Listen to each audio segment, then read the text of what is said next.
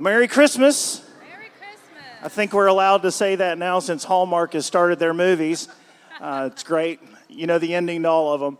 I want to just kind of give a small disclaimer just so that you are aware. You are about to experience and witness organized chaos at its finest.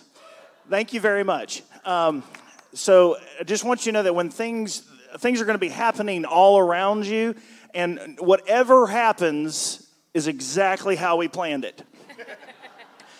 We are ready to kick off our Christmas season, and we are going to do it by decorating this house that God has given us. And so we're going to talk more about that in the hour ahead. So why don't we start off this morning by standing up, finding about 15 people that you haven't seen yet, ask them what their favorite thing they ate for Thanksgiving was, and ask them what they're looking forward to most about Christmas. On your mark, get set, go.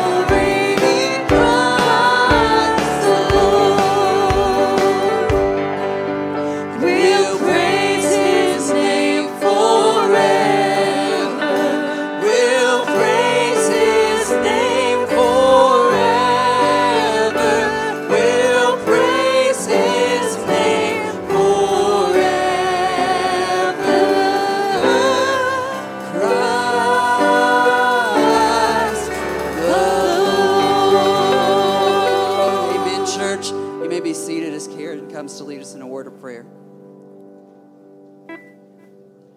Let's pray together. Let's pray together. Father, we give you thanks for this day. Father, we do come here to adore you. Father, we love you with all of our hearts and are so grateful for the gift of Jesus. Father, as we celebrate this time and the beginning of the Christmas season, Father, we pray that our hearts would be filled to overflowing with your love, and that as we encounter people in our journey and in our pathways, that we will love them the way you love them. Father, help us to be lights for Jesus wherever we go. In his precious name, amen. Welcome. Welcome to this very special home. Many of us call it a worship center, others a sanctuary. But Scripture tells us it is the house of God. David writes in Psalm chapter 27, verse 4, I have asked one thing from the Lord. It is what I desire, to dwell in the house of the Lord all the days of my life, gazing on the beauty of the Lord and seeking him in his temple. And that is just what we are doing this morning, gazing on his beauty and seeking him in his temple. Isaiah chapter 55, verse 6, seek the Lord while he may be found, call to him while he is near. Today, this house, his sanctuary, this home, if I may, will officially take on its Christmas apparel. Through the course of our time together today, we will change its appearance to prepare for the celebration of the birthday of our Savior, Jesus Christ. So why do we call it hanging of the green? Traditionally, green represents renewal, new life, freshness, and rebirth. Pine, fir, holly, ivy are all called evergreens because they do not die. Throughout the seasons of the year, they remain evergreen, a symbol traditionally used to emphasize the nativity. Therefore, we decorate our house, and as we are doing here with evergreens, so that during the Advent season, we are reminded of the eternal life found only in Jesus Christ. The story of Jesus' birth began a little over 2,000 years ago while some simple shepherds were watching over their flocks on a Judean hillside in far-off Palestine. It was nighttime, quiet and still, and suddenly the darkness was filled with an explosion of light and a symphony of angels singing, "Glory to God in the highest, and on earth peace, goodwill toward men." And so began one of the most beautiful and meaningful Christian celebrations, Christmas. In just a moment, we're going to sing another Christmas hymn, and as we do, wreaths will be hung to begin decorating our sanctuary. These wreaths have a great significance. The wreath is an endless circle. It is both evergreen and endless, reminding us of the eternal, never-ending love of God.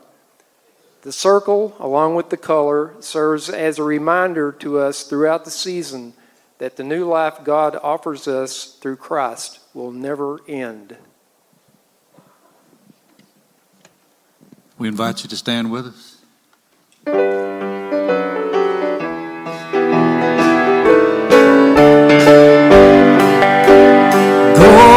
tell it on the mountain, over the hills and everywhere. Go tell it on the mountain that Jesus Christ is born. While shepherds kept their watching, or silent flocks by night, behold, throughout the heavens there shone a holy light.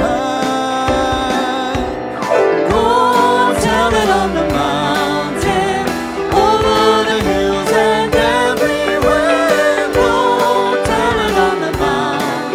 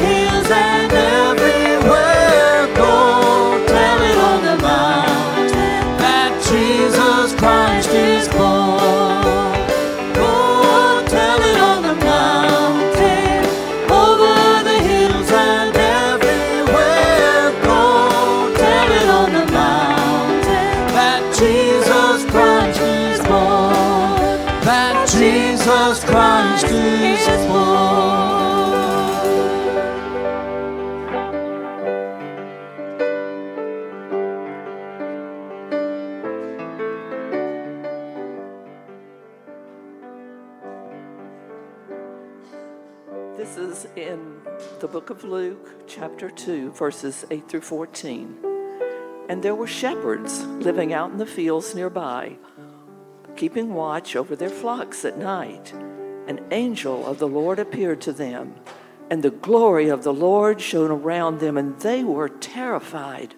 But the angel said to them, "Do not be afraid. I bring you good news and great joy that will be for all people. Today, in the town of David, a Savior has been born to you. He is Christ, the Lord. This will be a sign to you. You will find a baby wrapped in cloths lying in a manger." Suddenly, a great company of the heavenly host appeared with the angel, praising God and singing, "Glory to God in the highest, and on earth, peace to all men on whom his favor rests." From the moment the birth of Christ was announced, Christmas began with the song. David reminded us of it just a moment ago, and Joy just read it. A choir of angels singing, "Glory to God in the highest." Throughout the month of December, we will be led in worship week after week. We'll sing carols that are familiar, others that will be brand new to us. Scripture will be read, and God's word will be preached. Everything done from this platform will be about proclaiming the good news of our Savior's first arrival on this earth, joining with the angels saying, "Glory to God."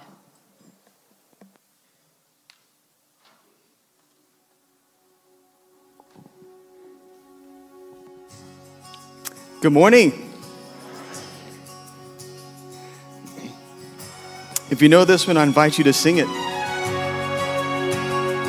We praise thee, O God, for the Son of thy love, for Jesus who died and is now gone above. Hallelujah, thine the glory. Hallelujah, amen. Hallelujah, thine the glory. Revive us again.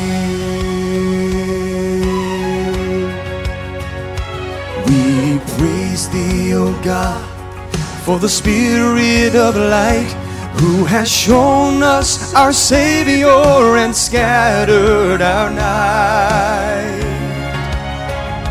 Hallelujah, thine the glory. Hallelujah, amen. Hallelujah, thine the glory. Revive us again.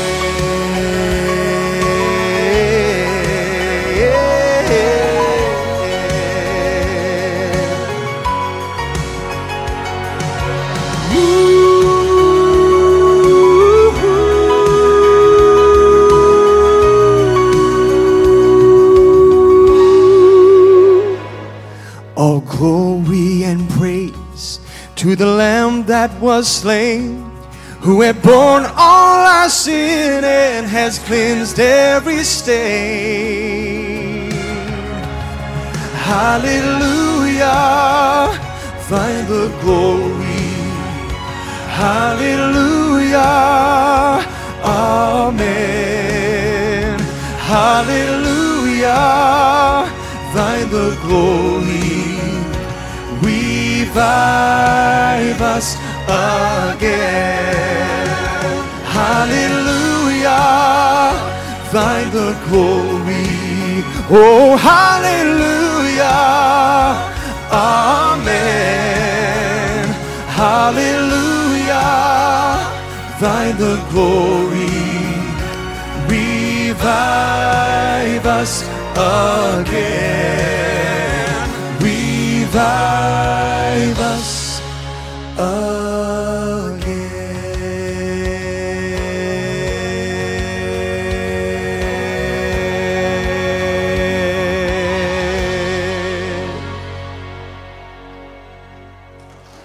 Amen.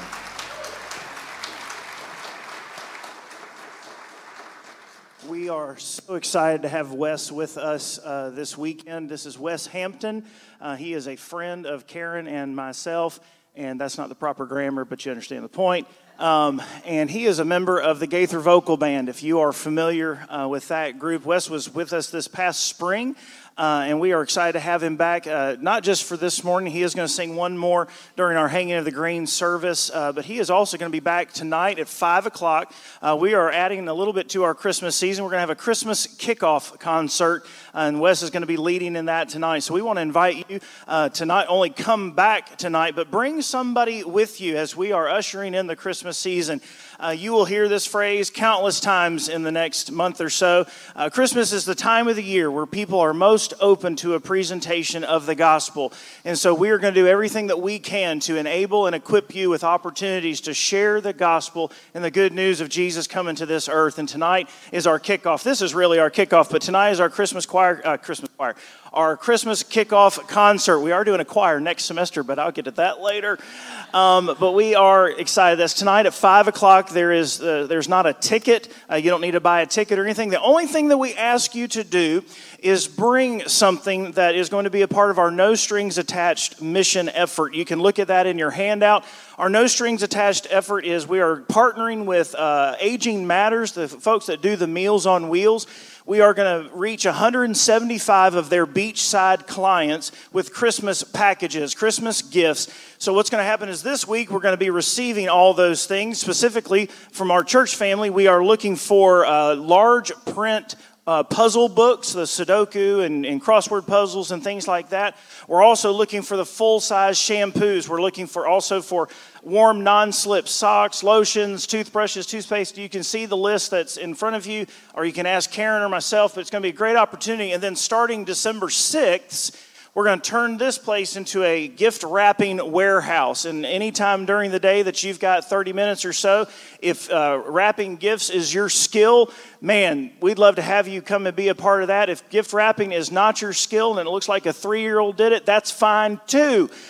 We would be glad to give those, but we're going to take about 175 of those clients and give them. We're going to be wrapping about 2,500 gifts over the course of that next week. So tonight, come with those puzzle books, come with that shampoo, come with anything on that list. That's your ticket of admission, and that'll be tonight with Wes in our Christmas kickoff concert. This morning, usually what happens here is we go into our children's message, and we're going to have that in just a minute. Laura's going to come up here in just a second. We're going to invite the kids to come up. But we get to do something a little special this morning that I'm kind of excited about. Ben and Stephanie, if you would bring your family on up. This morning, we're going to pause, and we're going to celebrate and take an opportunity to give thanks for new life. You guys can stand on my left, their right, for new life that God has given us, is given to our faith family. This morning, we're going to take a couple of minutes and dedicate not just their newborn, but also their oldest. This is Chip. Everybody say, hey, Chip. And that's Lincoln. Everybody say, hey, Lincoln. And so we are going to take the opportunity this morning to do what we call a parent-child dedication service. When we dedicate a child to the Lord, we are acknowledging God's sovereignty, not only over the children, but God's sovereignty also over you as parents, as well as us as a faith family. Parents come and they present their children before the Lord and to His people, asking for grace and wisdom and discernment as you carry out the responsibilities that the Lord has entrusted to you. We're also praying for the day when Chip and Lincoln might trust Jesus as their Lord and Savior, and they begin to follow Him as the Lord of their lives.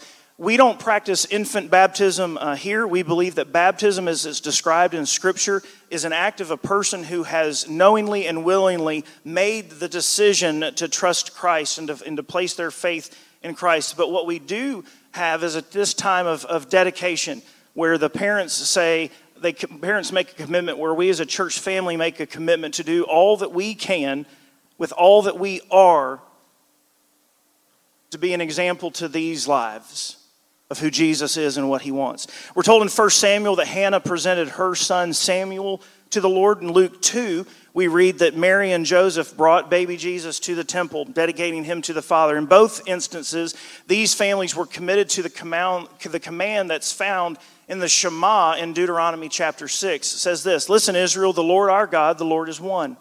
Love the Lord your God with all your heart, with all your soul, and with all your strength. These words I'm giving you today are to be in your heart." You're supposed to repeat them to your children. You talk about them when you're sitting in your house. You're talking about them when you're walking or driving along the road, when you're lying down, and when you get up. You bind them as a sign on your hand and a symbol on your forehead. You write them on the doorposts of your house and on your city gates. In other words, Scripture in the presence of the Holy Spirit and the presence of God in our lives is supposed to be ongoing. As I was praying for Chip, the scripture that came to mind was this. It says, "The father of a righteous son will rejoice greatly, and one who fathers a wise son will delight in him." I love the way that you delight in your boy. As I was praying for Lincoln, the scriptures that came to mind were Philippians chapter 4, verses 4 through 7, because of the testimony of Lincoln. It says, "Rejoice in the Lord always. I will say it again, rejoice. Let your graciousness be known to everyone because the Lord is near." And this is what it says. It says, "Don't worry about anything. But in everything, through prayer and petition, with thanksgiving, present your requests to God. And the peace of God, which surpasses all understanding, will guard your hearts and your minds in Christ Jesus." So my first question is to you guys. Ben and Stephanie, do you acknowledge today that both of these boys are gifts from God, gifts that He has entrusted to you? They will not always feel like gifts. I'm just saying. Ben and Stephanie, do you also commit to set an example and assume the responsibility to teach them to know God, to love God, and to follow Him as they learn about who Christ is? This is a parent-child dedication, but we as the church family have a role to play as well. So I want to ask you, church family, do you acknowledge today that both of these boys are gifts from God, but He has also entrusted to us? Do you commit to set an example and assume the responsibility to come alongside these parents as we teach these boys to know God, to love Him, and to follow Him as they learn and follow the person of Jesus Christ? Then, Cadence, I'm going to ask you to come on up here. What we're going to do is I'm going to take Lincoln, and Cadence is going to take Chip because this is his girlfriend. As he has let us know in the preschool line numerous times. And Cadence is going to go that way down the aisle, and I'm going to come this way down the aisle. And Andrew, if you just kind of put a little behind us. And we're going to pray as a church family, and you may want to reach out just symbolically that you're praying for these children. And here's the things that we're praying for. We are praying for the day when they might accept Jesus as their Lord and Savior. We are praying for these parents as they raise these boys. We are praying that we are the example that they need in their lives.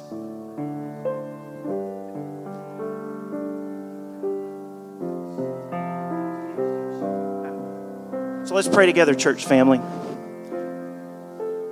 Father, we are so grateful for the privilege that you have entrusted to us to love on, to care for, to walk with, and walk beside this family. Father, we as their faith family commit to doing our part, to playing our role in loving them and leading them and being an example to them. Father, we pray for Ben and we pray for Stephanie as they will be learning daily and weekly how to be the parents that you have called them to be. Father, we pray that you would give them strength. We pray that you would give them wisdom. We pray that you would give them endurance. We pray that you would give them patience. Father, we pray for a lot of patience. Lord, we pray for their example. That, Father, you would give them opportunity after opportunity to represent your love and your person to these boys. Lord, we do ask in your name for the day that they might come to know you as the Lord and Savior of their life. And Lord, if you would honor us, we would love to be a part of that day. Because we ask it, we pray it in Jesus' name and for his sake. And all God's people said, amen. Mommy. Before you leave today, if you'll go out that way, the fellowship hall is right there. Where are you at? The fellowship hall is right out there. And they've got a little table of just some desserts. What you got?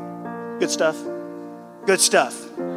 Just to go by, introduce yourself. As our faith family grows, we need to have more of those opportunities where we introduce ourselves, but also just a chance to meet Chip, meet Lincoln, and just kind of have that face with a name and go from there. The other thing I want to ask you to do, sometimes we give Bibles, but what I've kind of gotten into the practice of doing is, Julie and I found this book by Max Lucado. It's called You Are Special. And it's just a great story that the kids can have and can keep as they grow up and maybe have kids of their own, but we won't go there yet. So, but if you would do me a favor at the end of the service, before you go to the fellowship hall, just come up, sign the book. You've committed, but this is an ongoing reminder to them that they have a faith family who's walking beside them. So before you leave today, there'll be a fellowship reception in the fellowship hall just to meet them, hug them, encourage them, but also sign the book as an opportunity to remind them of our ongoing support and encouragement in their lives. Would you thank them for taking this opportunity to dedicate their kids' day? Go ahead. All right, if you are a kid, let's say 5th grade and under, you can come on and take a seat on the steps right here. Laura's super excited about this, but she's facing the other way, so she's going to love it even more. So if you're a kid, 5th grade and under, you want to come right here and take a seat on these steps right here. You've got a project as well, so don't go anywhere when she's done praying. So come right here. Have a seat.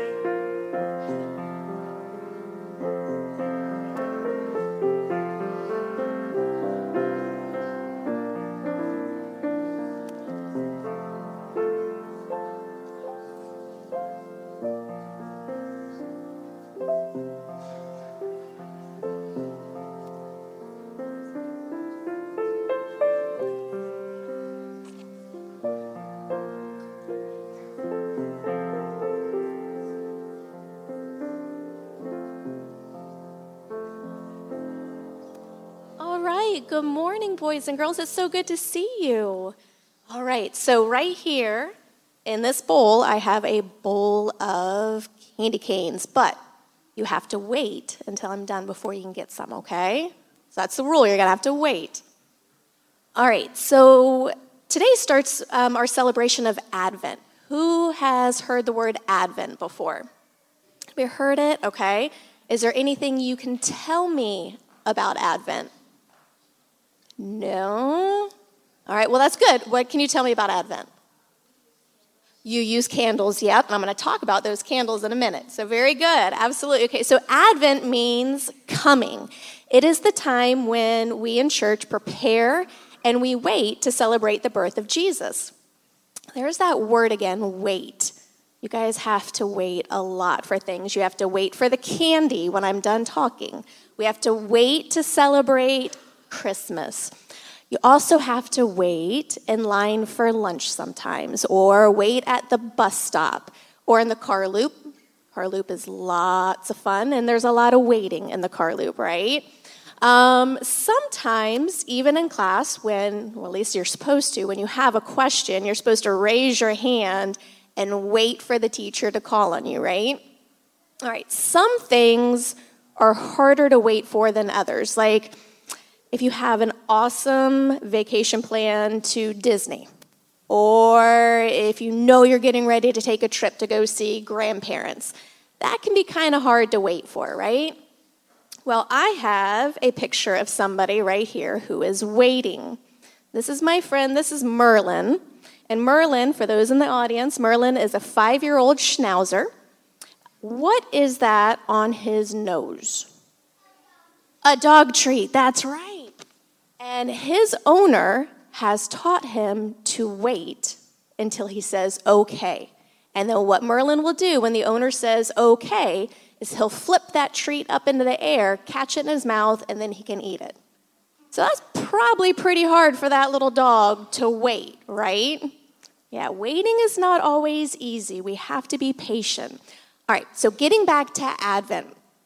Advent, this right over here on the table, that is our Advent wreath. And if you look at it, there are 4 candles in a circle, and then the one in the middle is called the Christ candle. So every Sunday between now and Christmas, we're going to light a candle. When you come to celebrate, and we have that center candle lit, that Christ candle, that means that tomorrow or that next day is going to be Christmas, and the waiting will finally be over for Christmas. All right? So let's keep an eye on our Advent wreath. When that last candle is lit on Christmas Eve, the waiting is over. We celebrate Christ's birth the next day. All right? Let's go ahead and pray. Dear God, thank you for this special time of year and the gift of your Son, Jesus. Help us to be patient as we wait to celebrate his birthday. Amen. All right, you guys waited so patiently. Oh, hang on. Oh. So we need you to do something real quick. Mr. Kyle's going to lead us in a song, but we need you to go to the lobby and grab a poinsettia and bring it up here. No running, just go to the lobby, grab a poinsettia, and then you can have your candy cane. All right? You'll see it when you go back to the lobby. So if you'll walk back to the lobby and grab your poinsettia.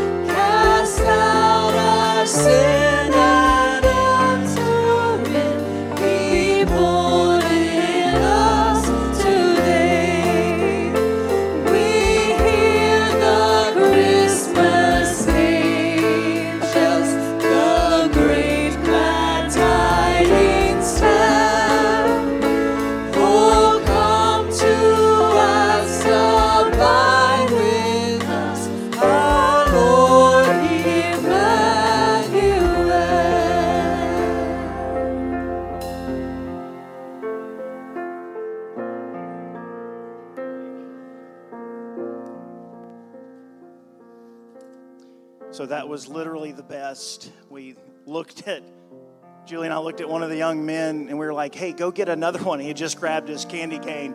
And we were like, so go grab another one. You got to be real specific. Because he's like, yeah, I'll grab another candy cane. That's awesome. If you've got your Bibles, if you'll take them and turn to Luke chapter 1. Luke chapter 1. That's not mine, this is. If you're new to Bible study, Luke is the third gospel, the third book of the New Testament. I probably just messed up your thing, Angela, so just letting you know. It's exactly how I planned it, though, so it's all good. Several years ago, right before moving to Brevard, a pastor friend asked me to do some pretty significant brainstorming with him. And as a result of that time, he walked away with several years' worth of sermon direction. But what I didn't realize at the time, even though Julie did, was that I also was walking away with several years of sermon direction. And one of the things that we both walked away from our time of planning and creativity was a commitment to walk through a gospel each year. That we, in some way, shape, form, or fashion, we needed to make sure that we were putting the life and the story of Jesus Christ in front of the church family every year, especially as we continue to grow and as we continue to reach people in our community. The thing that they're going to need the most is the life and testimony of Jesus Christ. So when we began our journey here at First Baptist Indialantic that spring, we also began our journey through the four Gospels. The first year started with spring. That was the COVID year. This past spring, we walked through Mark. And then this coming spring, our journey is going to continue with the Gospel of Luke. As a matter of fact, there's several things that are going on this morning you'll notice, but over here on this table, we have these CSB scripture notebooks, scripture journals. They've got the Gospel of Luke, but they also have pages that you can take notes in. They're $5. We're just trying to cover the cost of them. But we're going to be walking through the Gospel of Luke throughout the entire spring of 2022. But the thing about Luke is that Luke starts a little earlier in the story, and the Luke account allows us to begin telling the gospel during December, during Christmas. And so we want to ask you to go ahead and grab one of these so you have it as we journey not just through the Gospel of Luke, but also through this season of Advent. With that in mind, if you are physically able, I would invite you to stand in the honor of the reading of God's Word. Luke's Gospel, first chapter, I'll be reading the first 4 verses. It says, "Many have undertaken to compile a narrative about the events that have been fulfilled among us, just as the original eyewitnesses and servants of the Word handed them down to us. It also seemed good to me, since I have carefully investigated everything from the very first, to write to you in an orderly sequence, most honorable Theophilus, so that you may know the certainty of the things about which you have been instructed. Father, may the words of our mouths and the meditation of our heart be acceptable to you. You are our rock. You are our Redeemer. Father, may I decrease so that you might increase. Father, may Josh decrease so that you might increase. And may we conclude our time today more like you than when we started, because we have been in your presence, we have heard your voice, and we have been changed by your word. We ask this in Jesus' name and for his sake. Amen. This morning, I want to just highlight a couple of things as we begin this journey, and then I want to ask Josh to focus our hearts on one thought in particular. From a teaching standpoint, for now, while he's not named in the book, scholars and theologians alike all agree that Luke is not only the author of this gospel, but Luke is also the author of the book of Acts. As a matter of fact, Luke and Acts really to most people are part 1 and part 2. If he were a lawyer rather than a physician, which we will see Paul identify Luke as a physician in Colossians chapter 4, we would see them as a legal brief. It's a legal defense of the testimony and the person of Jesus Christ, as well as the start of the early church. That is the purpose of putting Luke and Acts together. And Luke is telling one story. Luke is, as I just mentioned, he is a physician, which allows us to understand as we see the attention to detail that is going to permeate the book of Luke as well as the book of Acts. The doctor is very focused on detail and us understanding what is happening. We also understand Luke traveled with Paul on several of his missionary journeys. Throughout the book of Acts, you're going to see the pronoun we used very, very regularly. And what Luke is doing is he is identifying himself with the Apostle Paul, with the missionary journeys, but he's also identifying himself with some other folks, as we see in the first couple of verses. One thing to understand about the Gospel of Luke is that Luke is primarily writing to Gentiles. He's primarily writing to non-Jewish people because the Gospel starts, it's first for the Jews, and then it is also for the Gentiles. I don't know about you, but for me, that's a good thing. We are Gentiles. The Gospel is for us as well as it's for the Jews. And so what he's doing is Luke is writing to this person. Most people think it is an actual person. Some people think Theophilus was a representative of the church largely. But most people believe that Theophilus was a person. Most people think he was a Roman officer who had converted to following Christ. And the Gospel of Luke, as well as the book of Acts, are Luke's way of discipling Theophilus in his faith. But he's also writing to Gentiles through Theophilus. Some scholars believe, like I just said, that Theophilus was a code name for the entire church. But what Luke is doing is Luke is putting a gospel out there for the Gentiles so that Gentiles can understand who Christ is, who Christ was, and what he was doing. But I want to look at just a couple of things, and then I'm going to hand it over to Josh to focus on one thought in particular. Look at verse 1 again. Many have undertaken to compile a narrative about the events that have been fulfilled among us, just as the original eyewitnesses and servants of the Lord handed them down to us. It also seemed good to me, since I have carefully investigated everything from the very first, to write to you in an orderly sequence. Two things. Since I have carefully investigated everything. Luke has traveled with Paul. So he's talked about faith. He understands that with faith, you don't always see everything in front of you. You don't always have all the answers in front of you. But what he wants Theophilus to know, what he's telling us as well, is that here I'm Luke. I'm a doctor. I'm a physician. I have to pay attention to details. The information is very important to me. Therefore, I want you to know I have done my homework. It says that he's spoken with original eyewitnesses. He's talked with folks that were there, folks that saw Jesus, folks that were healed by Jesus, people that heard him teach, people that observed his miracles, people that saw him crucified, people that saw him alive again. He has spoken with the original eyewitnesses, and it says original eyewitnesses and servants of the word. Luke has not just traveled with Paul, Luke has also walked with the apostles. He's talked with the apostles. He sat under their teaching. And what he wants Theophilus to know, what he wants the church to know, is that he has done his due diligence. Since I have carefully investigated everything from the very first. From the very first. The Greek word is anothen. The Greek word is anothen, from the very first, anothen. It's also used in John chapter 3 when Jesus is having a conversation with Nicodemus. It's used a little bit later in John chapter 19 when Jesus is having a conversation with Pilate. With Nicodemus, Jesus is talking about where salvation comes from, where the Holy Spirit comes from. With Pilate, Jesus is talking about where Pilate's authority comes from. And the word anothen literally means from above. And so what Luke is saying to Theophilus from here, since I have carefully investigated everything from the very first, I have carefully investigated everything that is from above. What I'm about to tell you is from above. And what Luke is telling Theophilus, therefore what Luke is telling us, is that what he is about to share is not a message, it's not his message, but it is a message that he has received from above.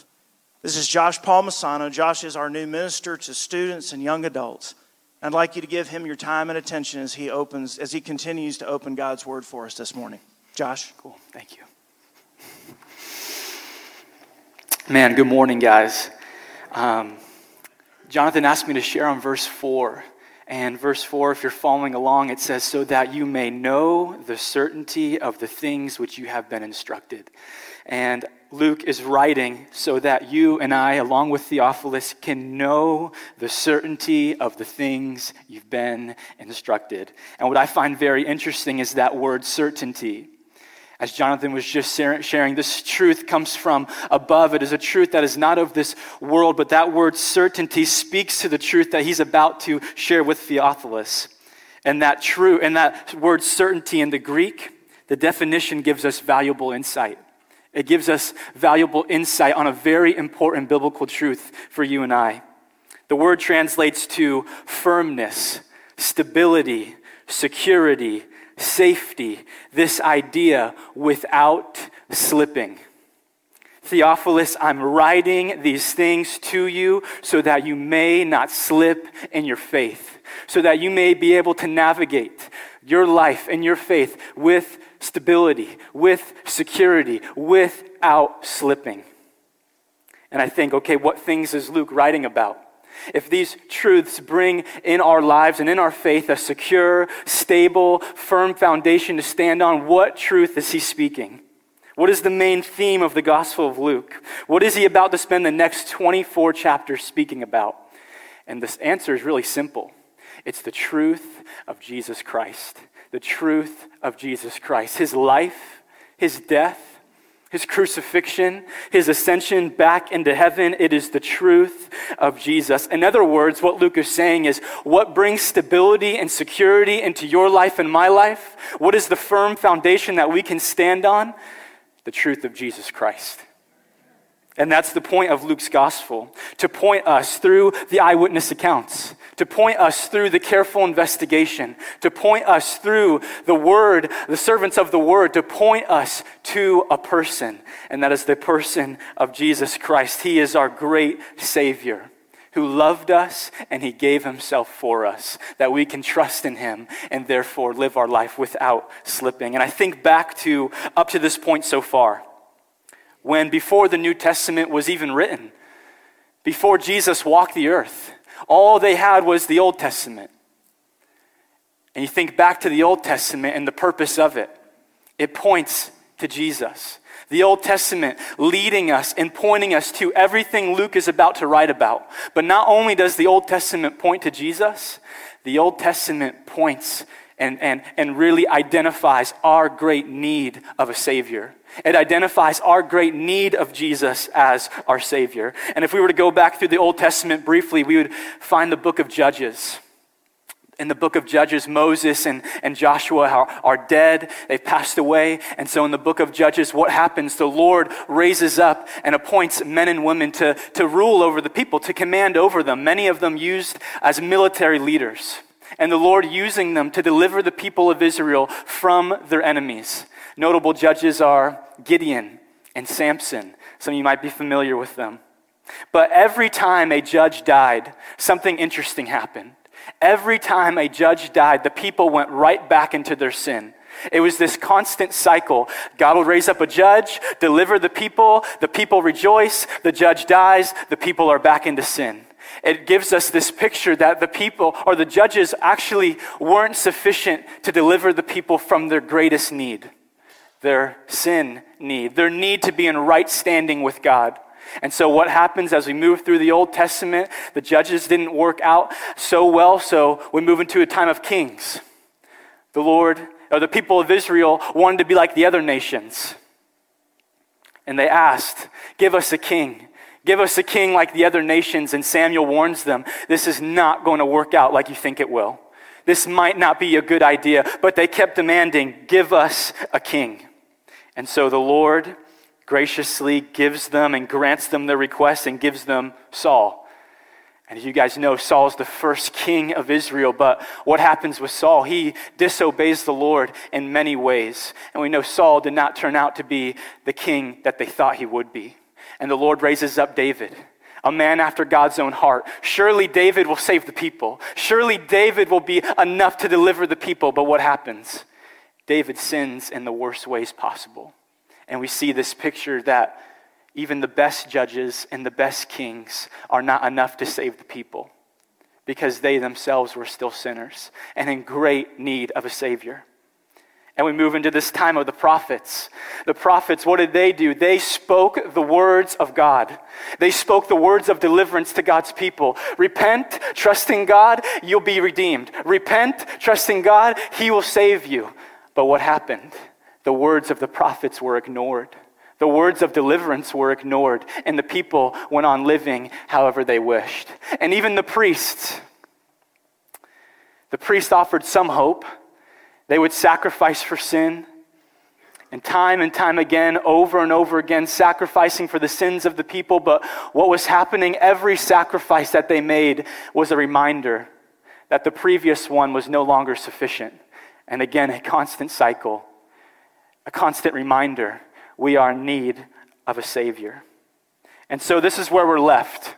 The great offices of the Old Testament, the judges, the kings, the prophets, the priests, cannot save us. We need a greater judge. We need a greater king, a greater priest, a greater prophet. And that is what God has provided. And that's what we celebrate at Christmas. Isaiah chapter 6, or chapter 9, verse 6, for unto us a child is born, to us a son is given. The government will be on his shoulders, and he will be called Wonderful Counselor, Mighty God, Everlasting Father, Prince of Peace. The greatness of his government and peace, there will be no end. He will reign on David's throne and over his kingdom, establishing and upholding it with justice and righteousness from that time on and forever. The zeal of the Lord Almighty will accomplish this. God the Father has provided our great Redeemer through his Son, God the Son, Jesus Christ. And this is the hope that we have. This brings us back to the Gospel of Luke. As Luke says, we can know with certainty this truth. God has provided the greatest King, the greatest Judge, the greatest prophet, the greatest priest, and his name is Jesus. His name is Jesus, God the Son. And through him, we have redemption. We have deliverance. We have salvation from our sin, purchased for us by his own blood on the cross. He took the Father's wrath that we deserved upon himself, making him who knew no sin to be sin so that you and I might become the righteousness of God. He has done it. It is finished, paid in full. And those who trust in him will not slip. They have a firm foundation, eternally secure by the finished work of the cross. And this you can know with certainty, a faith that is certain in Jesus. And not only did he purchase for us by his own blood an eternal security, an eternal stability, an eternal safety with him in his presence forever. Not only did he purchase that, but he also purchased for us today, so that you and I can navigate our lives with stability today. And it kind of gets me to ask the question, what brings stability in the chaotic and unpredictable world we live in? What brings security and safety when the psalmist says, my flesh and my heart are failing me? What brings security and safety when my job, my health, my relationships, my finances are failing me? What do I do then? Where's the firm foundation we can trust in and bank our lives on? It can't come from this world or the people in this world because we know they're insufficient. So where does it come from? It is found in the person of Jesus Christ. He is our only firm foundation, and he never fails us, being the same yesterday, today, tomorrow, and forevermore, sufficient for you in your time of trouble. And Jesus says, I give you a peace that the world cannot give. And that is good news for you and I. That there is truth beyond what I feel, and that there is truth beyond what I know. And this truth is a firm foundation for me to stand on, even when everything else is falling apart. I can know with certainty Jesus will never fail me. And this is the truth that we have to come back to often. And this is the truth that we must stay rested on in our lives. That there is no stability, no security, no safety, no firm foundation apart from Jesus. It is only found in a relationship with him that these things will be in your life. And maybe right now, you're walking through overwhelming circumstance. Maybe it feels like your faith is slipping. There are circumstances in your life that are leaving you with more stress, more anxiousness, more hurt, more pain, more doubts than ever before, whatever it may be. And I have the great honor to tell you that there is truth beyond it all. that Jesus has come, lived a sinless and perfect life, dying the death that we deserved, rising again on the third day so that we could be set free and delivered, the Savior that we needed. Hear the invitation of Jesus in Matthew 11. He says, "Come to me, all who are weary and burdened, I'll give you rest. Take my yoke upon you, learn from me, for I am gentle and humble in heart, and you'll find rest for your souls. For my yoke is easy and my burden is light." His grace is sufficient for you. His presence is sufficient for you. His power, His love, His grace, it's all sufficient for you. He is the strength of your heart and your portion forever. And surrender and trust in Him, for He is the firm foundation of your lives, your anchor, your rest. And so don't leave here today without Him. As we're beginning this series through Luke and we're beginning to kick off our Christmas season, don't leave here today without Him. And don't leave here today without trusting in Him. Don't leave here today trying to carry the burdens of this life on your own. Because Christ came. He died and rose again to set you free. He is enough for you. He is your stability. He's your security. He is your firm foundation, the everlasting truth that you can bank your life on, that you can know with a certain faith that He is enough. Recognize your need of Him. Recognize His greatness. Turn away from trusting in the things of the world and in yourself, and trust in who He is. Take comfort in Him, your great Redeemer. And all these things we can know with certainty. Let's pray and continue on. Lord, thank you again that you are the King of Kings and Lord of Lords, the great high priest. Lord, in our sin, we were hopeless. In our sin, we are deserving of your wrath. But you have come and taken our place. You are a greater and better Savior and deliverer. One that brings firm foundation into our life that we can trust in, that we can bank our lives on. You'll never fail us because you never change. And I pray for anyone in here right now who may feel like their faith is slipping. Lord, that they would see and understand, as Luke was writing to Theophilus, that they have security, stability, safety found in you and you alone. Help us to trust in you, Lord, and help us to give thanks for all that you've done for us. In Jesus' name, amen. Sing this with us.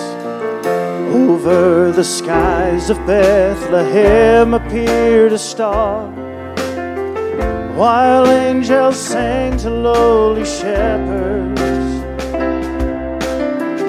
3 wise men seeking truth traveled from afar, hoping to find the child from heaven. Falling on their knees, they bowed before the humble Prince of Peace. I bring an offering of worship to my King.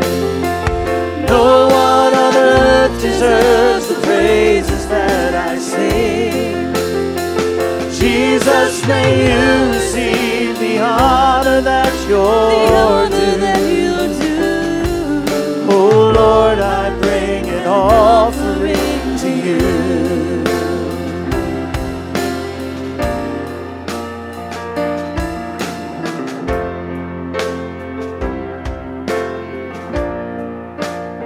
Let's sing it again. Over the skies of Bethlehem appeared a star, while angels sang to lowly shepherds. 3 wise men seeking truth had traveled from afar, hoping to find the child from heaven.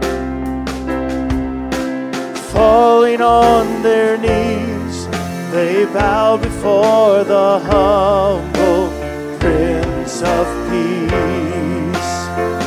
I bring an offering of worship to my King.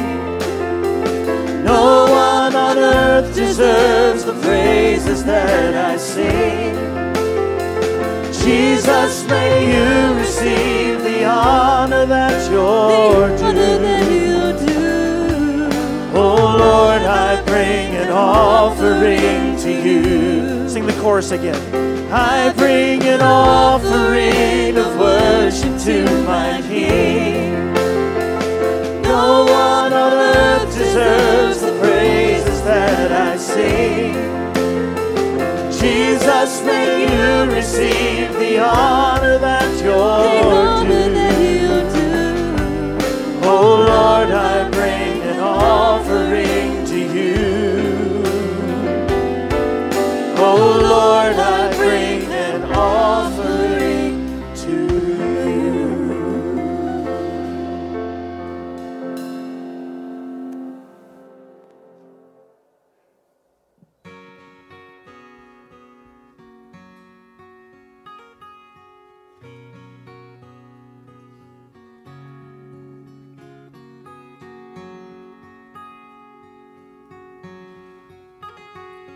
They didn't own a house, no crib, no toys were waiting, but still they had their love for the child they were anticipating. He was born one winter night on a road between two towns. They wrapped him up so warm and tight and said, it looks like heaven's come down. There was a new star shining in the sky up above. By his light that winter night, they found peace and perfect love. If we want to find it, I know we always will. For a new star is shining for us still.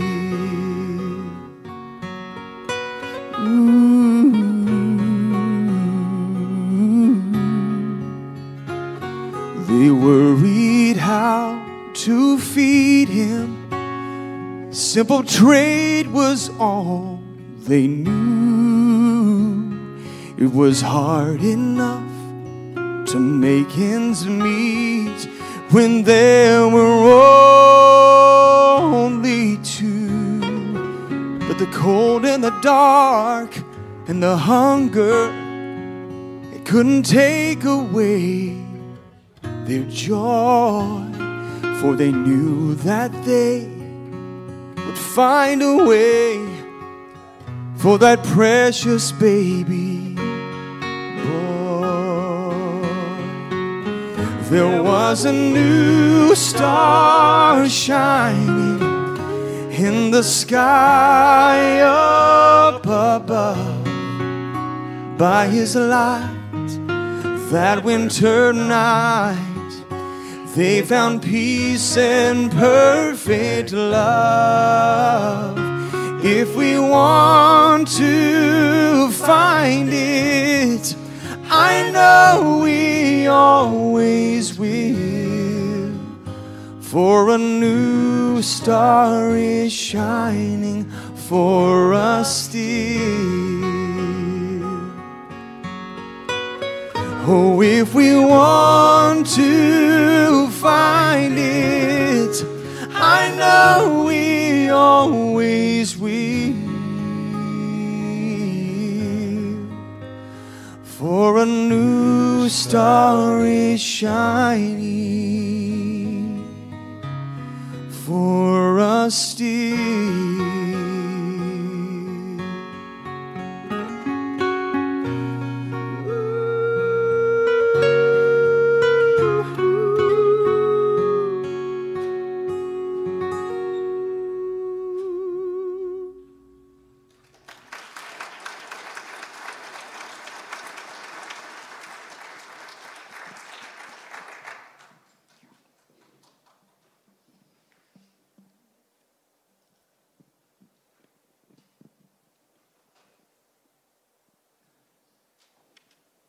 John chapter 8, verse 34.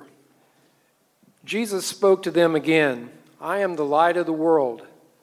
Anyone who follows me will never walk in darkness, but will have the light of life. These lights, the light here, they are to remind us of the light, capital L, Jesus Christ, the light of the world. He said anyone who follows him would never be in darkness, but would have the light of life. It is the joy and purpose of our lives to take that light to a lost and hurting world. A world that needs the light more than anything else. A world that needs to know about his birth, his sinless life, his sacrificial death, his triumphant resurrection, and his promised return. So as we leave this morning, as we officially begin the Christmas season, let's allow the Holy Spirit to turn our light on for the rest of the world to see. Christmas is a season of praise, so let us remember and praise our God for his indescribable gift.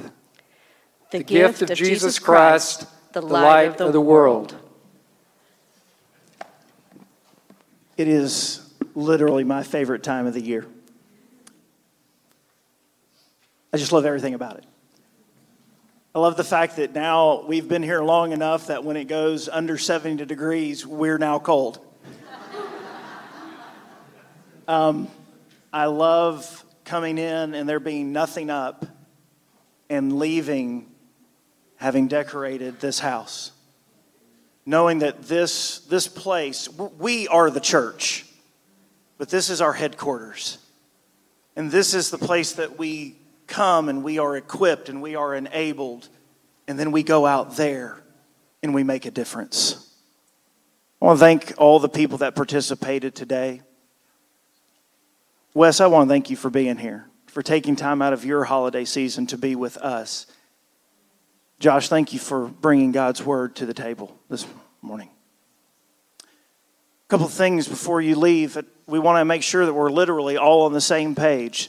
So Karen's going to be over here, and you can grab a scripture journal. They're $5. If you don't have the $5, don't let that weigh you down. Just grab one. Somebody else will cover it for you. Also want to give a gift to you, to your family. Maybe it's for you and your grandchildren, or maybe it's for you and your kids.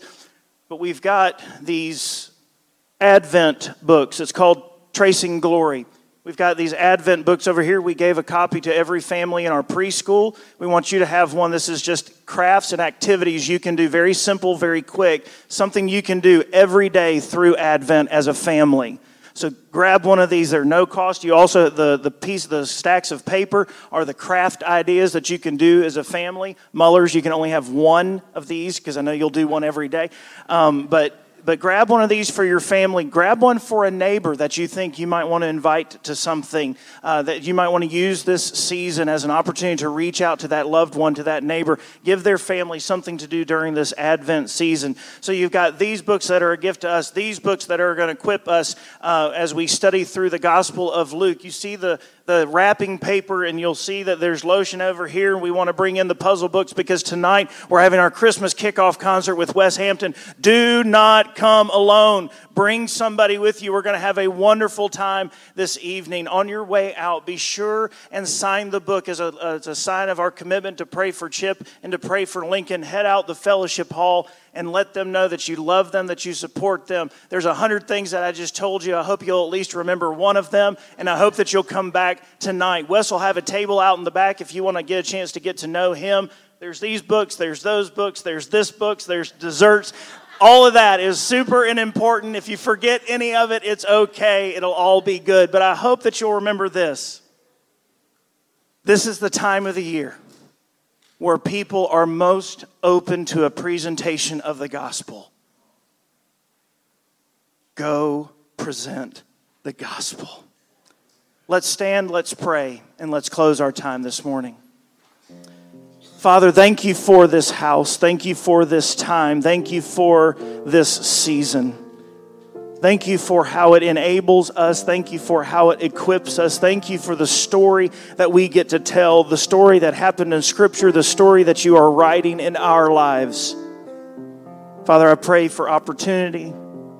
I pray for boldness. And I pray this may be the season of life change for people. Because we ask this, because we pray it in Jesus' name. Amen.